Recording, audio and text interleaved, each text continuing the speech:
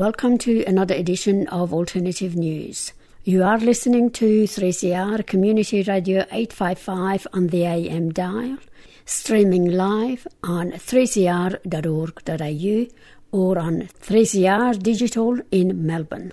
I'm Romina Betsin from the Campaign for International Cooperation and Disarmament. Today on Alternative News, we will present a special program on the occasion of International Women's Day. A big thank you to 3CR for giving us an extra 15 minutes to present our program from 9 a.m. International Women's Day traces its origins to March 8, 1857, when textile workers on New York's East Side demonstrated for their rights. On an international level, it was launched in 1910 at the Second International Socialist Women's Conference in Copenhagen and first celebrated in 1911 by millions of workers around the world. The first wave of feminists from the late 1800s who were attracted to peace issues gained valuable experience from their struggle to counter the oppression of women, including demanding the right to vote. An anti-war position seemed a natural extension of their campaigns for social justice. While their numerical participation was considerable, leadership roles were overwhelmingly in the hands of men, mainly representatives from the working class, academics and clergymen. Notable exceptions were Rose Scott and Marianne Harwood as backbones of the Sydney Peace Society. A more enduring peace group formed in Melbourne in 1905 to protest against war in general was the Melbourne Peace Society. Most members were pacifists, and similar groups soon appeared in Sydney, Adelaide and Hobart. Rose founded the Sydney Peace Society in 1907, and her work with it enabled her to introduce pacifist views to the National Council of Women, an umbrella organisation covering delegates from most women's groups, and also connected her with peace-minded women overseas. Marianne Harwood, also a feminist pacifist, assisted Rose in the formation of the Sydney Peace Society and was appointed a vice president in 1909. She remained a committed worker for peace well into her late years and was regarded by fellow peace activist Eleanor Moore as a great pioneer pacifist. A woman-only group would provide a supportive environment for women to operate away from the dominating influence of men. The 2020 Global IWD theme is Generation Equality. Generation equality is a call to action to join forces across generations to create a world where women have equal opportunities to fulfill their full potential. Equal access to education and income are still a major problem for women around the world. 500 million of the world's illiterate adults are women. This trend has not changed in 20 years. What defines a generation? Climate justice! Right now! Is it just about the year you were born? Or is there something more? We may have lived through different decades, different circumstances, different countries, but we all share in the global everyday push for our rights, for justice, for a world that is equal. Perhaps what defines our generation isn't our age or our background, but the line in the sand that we have drawn. We take to the streets to speak out against discrimination, and we work tirelessly behind the scenes. We stand up for peace. We are fed up with the war and economic justice. We start with a statement and watch it become a movement. We have come a long way, but the fight isn't over, and our rights are still under assault. It is time to take action Let us be the wake-up call the world needs. The eyes of all future generations are upon you. Be the first, the youngest, the best, and then make sure no one is left behind. When someone tries to silence you, raise up your voice. Let us wage a global struggle. Change everything, or change just one thing. As long as you do something, whether you're new to changing the world or have been in the fight for a long time. Each knows exactly why we are here. We are all together, united for gender equality. And the future we create for women and girls is up to all of us. In today's program, you will hear from two leading activists, Margaret Williamson and Elizabeth Holm. Margaret is a unionist, a political activist, member of the Melbourne Unitarian Church and its Social Justice Committee member, a member of Australia and Cuba Friendship Society, an environmentalist, peace activist and a CICD committee member. Margaret will be speaking on her personal experience being involved in all the above. We thank Margaret for coming on Alternative News for this 2020 IWD. Here is Margaret. I started work at the age of 16 in 1964 as a junior female clerical assistant with the Victorian Railways. As such, along with clerical duties, I was to also make the morning and afternoon teas for an office of 20 staff, 6 females and the rest mostly young males. This included the boy who started the same day as I and gave me the most trouble about the quality of his tea until the day I turned his tea green, having added some cleaning liquid. Thankfully, for many women, conditions changed, even if from the perspective of a coffee machine being cheaper to run than a young female member of staff. I became a member of a union at that time and have remained so till now. Within the next few years, 2 events occurred which left lasting impressions. The first was Australia's involvement in the Vietnam War, and the other, the campaign for equal pay for women. After a try at nursing and a couple of years as a bank clerk, I found myself in my first union job. How lucky was I working with the late Bill Richardson, a great person who taught me office procedures and included me in everything ACSPA, the Australian Council of Salaried and Professional Associations, did. This was known then as the White Collar Workers Union's Peak Council. Bill went on to help set up the Working Women's Centre at the ACTU. We worked on such interesting issues: Aboriginal rights, women's rights, peace, wage justice, automation, childcare. How lucky for a young woman to be exposed to the politics associated with these issues. The Vietnam War and equal pay politicised me. I came to understand the impact of US imperialism on the workers of the world and on my community as young men my age were drafted, conscripted into the army and into a war in a foreign country. I was fortunate to meet up with minded others, and into the streets we went. So sometimes I was at anti-war rallies and sometimes I was out helping leafleting the city streets and stations about equal pay for women. It's a little thing, but having put my heart and soul into leafleting, I was horrified to see so many thrown down on footpaths and gutters.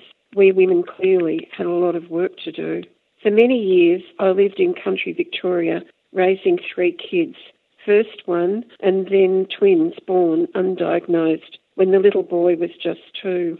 Pretty busy just looking after them for a while. But as it was, there were no jobs to be had, no childminding, no such thing as before and after school care. I became very involved in the community, including trying to have a children's daycare centre and a second kindergarten for the town. Then a small group of us took on Alcoa to try and stop the giant aluminium company taking over the town of Portland. We weren't successful, but we found that each time we took on a struggle, we learnt skills to use the next time. When I left the town, I had been on 14 committees, some to do with the Labor Party, but mostly community organisations. I went back to work for the union movement as first female secretary of a provincial trades and labour council. We worked on such interesting issues as Aboriginal rights, women's rights, peace, wage justice, automation, childcare. How lucky for a young woman to be exposed to the politics associated with these issues. I went back to work for the union movement as the first female secretary of a provincial trades and labour council at Bendigo Trades Hall Council, followed by a few years as an organiser with the Liquor Trades Union, then a few years on 6 monthly contracts in the public service, each 6 months going cap in hand to ask for my job. As I was the union rep for the department, this was challenging. Then I fled back to the unions, working for the now Communication Workers Union in OH&S, Workers' Comp, and advocacy in unfair dismissals and EEO, etc. I was nicknamed the officer for the sad and the bad, no reflection on our members. Then back to my own union, the CPSU-SPSF, working in OH&S. I always felt privileged to be let into the lives of workers in a position to help make conditions better, both at work and in their family lives. The workplaces became increasingly hostile through the Kenneth and Howard years. I recall harsh attitudes to young women with young families, responsibilities with those who had elderly relatives to look after as well, while workplaces and government were paying lip service to family life balance. The reality was quite different. I recall one young woman having promotion denied because she had to leave work on time to look after her kids. She was told she was not a team player. I don't believe any of that has got any better for the majority, particularly migrant workers, and those women in low-paying casual jobs. As a person now retired from the paid workforce, I'm involved in environmental issues, such as the fight against fracking and now drilling for conventional onshore gas. I work for peace and social justice. I see the fight against imperialism and its impact on all those issues as critical now as it ever has been. Also, with the impact on climate issues, I feel strongly about its effect on the beloved descendants I will leave behind.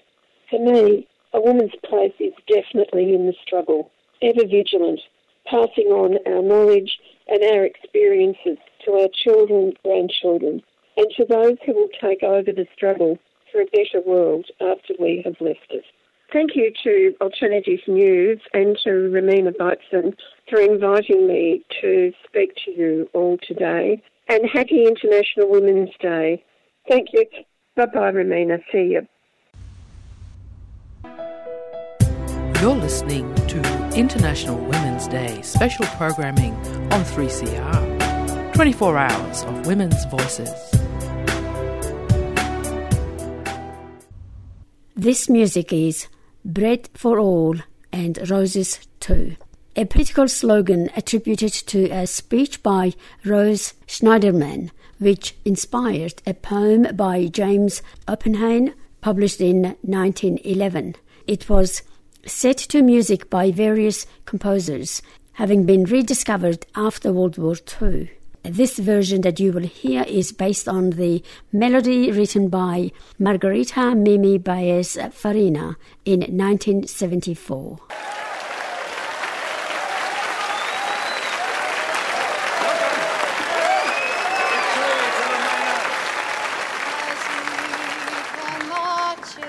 Marching in the beauty of the day, a million darkened kitchens, 1,000 mill-lofts grey, are touched with all the radiance that a sudden sun discloses. For the people here are singing, bread and roses, bread and roses.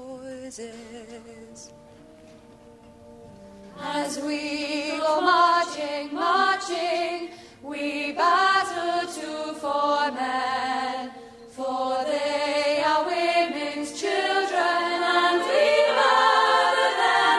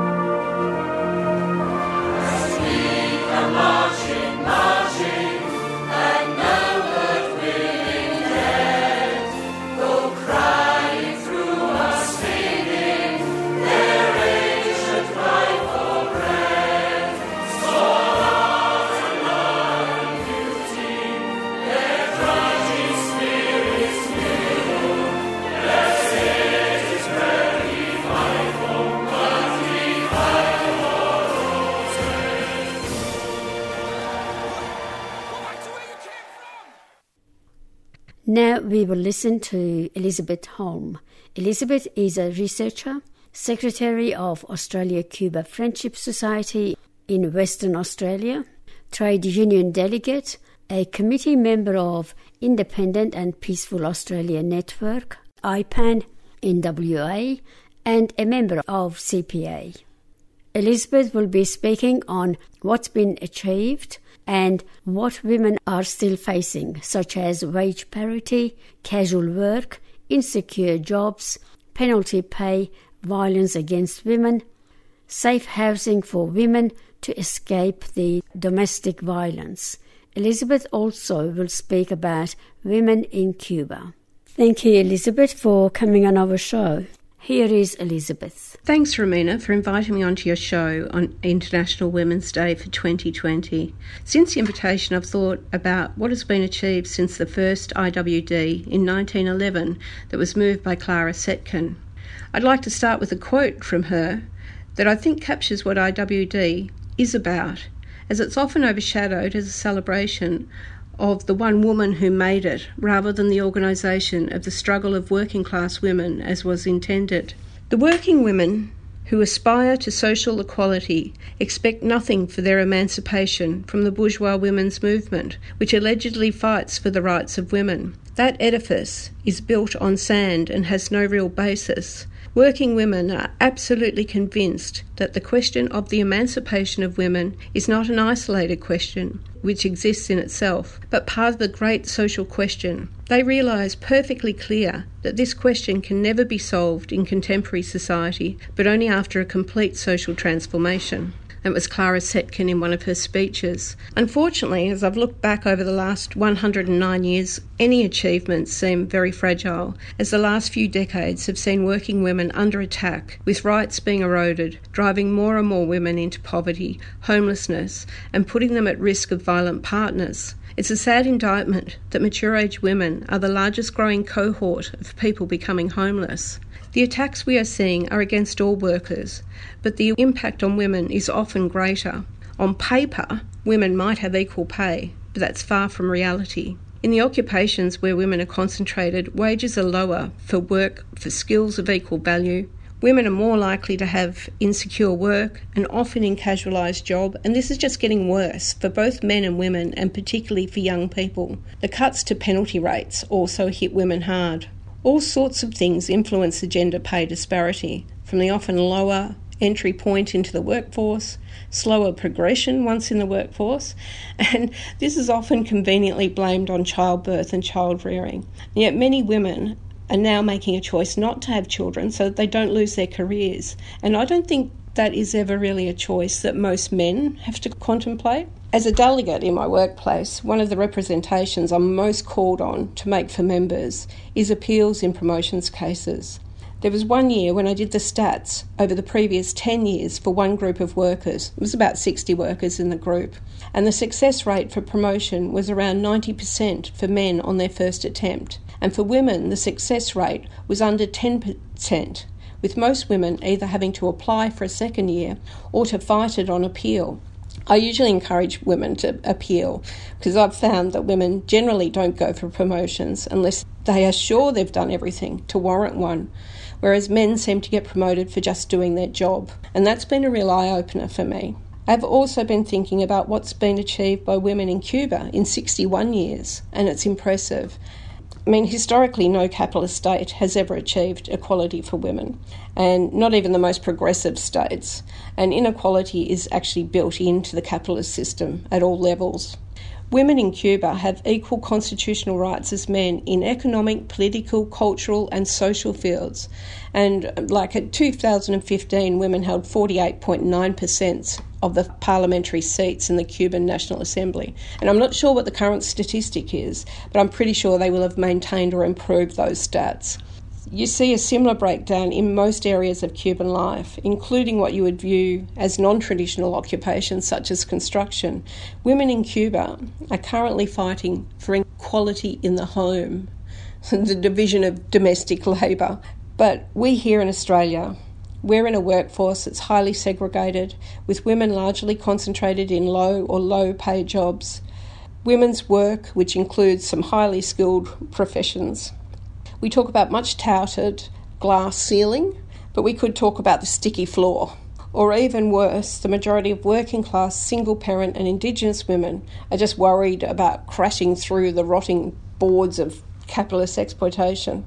Sexism, racism and xenophobia are all tools of the capitalists to create divisions in the working class and weaken unity. I think the best thing we can do in 2020 Australia is become active in the struggles of the working class for the better world we know is possible because of examples like Cuba. Finally, we must also be active in the rejection of domestic and family violence. We cannot and should not accept government funding cuts to women's refuges, legal services, mental health services, safe housing and other important programs to assist women and their families attempting to escape the terror of domestic violence. We must join our trade unions and push for paid domestic violence leave and to fully fund services for women, including free childcare, including after-school, long daycare facilities. We need to struggle for secure work and, where needed, to end social security payments based on relationship status so that women can get access to an independent income, because that's what will protect them most.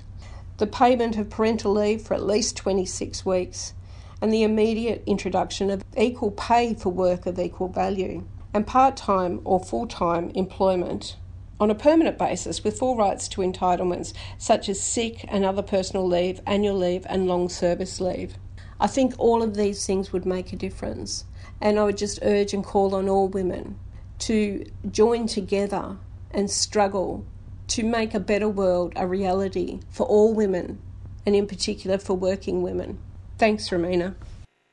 I would like to briefly speak about some inspiring Indigenous women and to remember them today.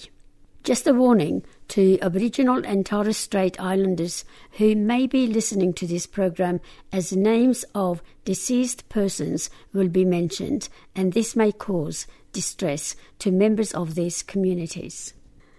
Trijanini was born in 1812 and died in 1876. She was a defiant, strong and brave individual. She is a symbol of the survival of the Tasmanian Aboriginals, and her life shows the story of European invasion. As a young girl, she was taught her culture, but when Aboriginal life was disrupted by European invasion, this changed her forever. Despite witnessing the most horrific crimes against humanity, Trijanini believed the only way to fight against white invaders was to learn their ways in order to gain empathy. Gladys Elphick, born in 1904, died in 1988. A descendant of the Kuna and Najarini people, Gladys was known to the community simply as Auntie Gladys.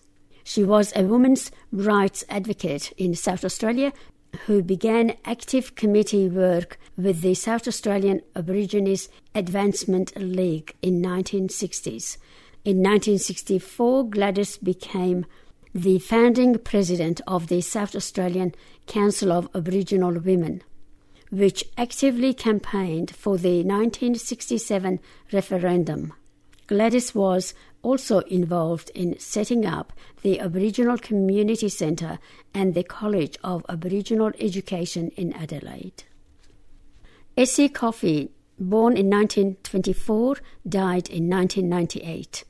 Essie campaigned to improve the rights and equality of Aboriginal and Torres Strait Islander people.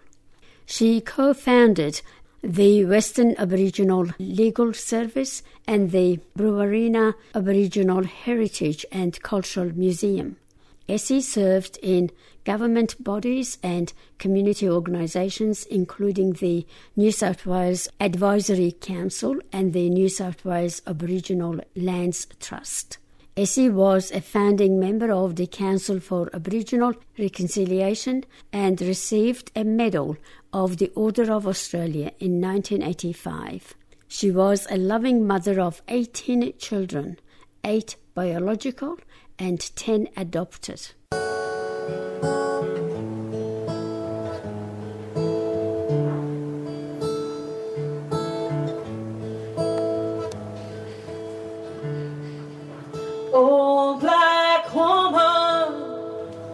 sits alone, weeping for an old friend who was just passed on, and with tears in her eyes, she looks through photographs. It takes her back to the old times. They first met in the home. They were taken from their families by the protection board.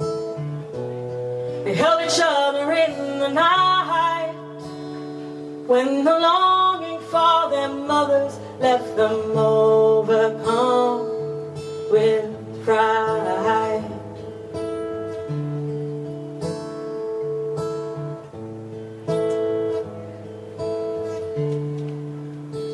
Although those early years were full of pain, together they found the sunshine in the rain, fighting hard to carry on with distant memories of their people to keep their spirits strong against all adversity. Growing up in a world full of hostility, they both struggle and were strained, standing up against the system for their rights they would reclaim.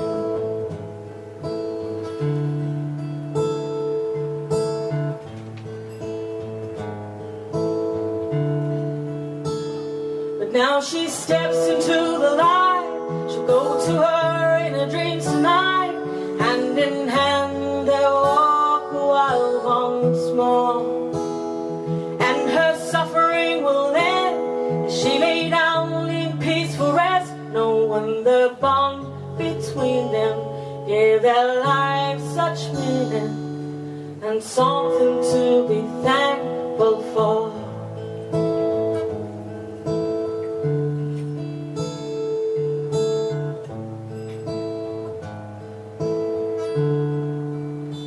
Take that old black woman by the hand, look into her eyes, let her know you understand. Sit beside her and dry those. Thank you for listening, and happy International Women's Day. That's all we have time for today. Tune in again next week for another edition of Alternative News, brought to you from 3CR Community Radio 855 on the AM dial, streaming live on 3cr.org.au or on 3CR Digital in Melbourne. I'm Romina Betsin from the Campaign for International Cooperation and Disarmament. Our telephone number at Trades Hall is 0414 352 542, and our email address is peacecenter@cicd.org.au. You've been listening to a 3CR podcast produced in the studios of independent community radio station 3CR in Melbourne, Australia. For more information, go to allthews.3cr.org.au.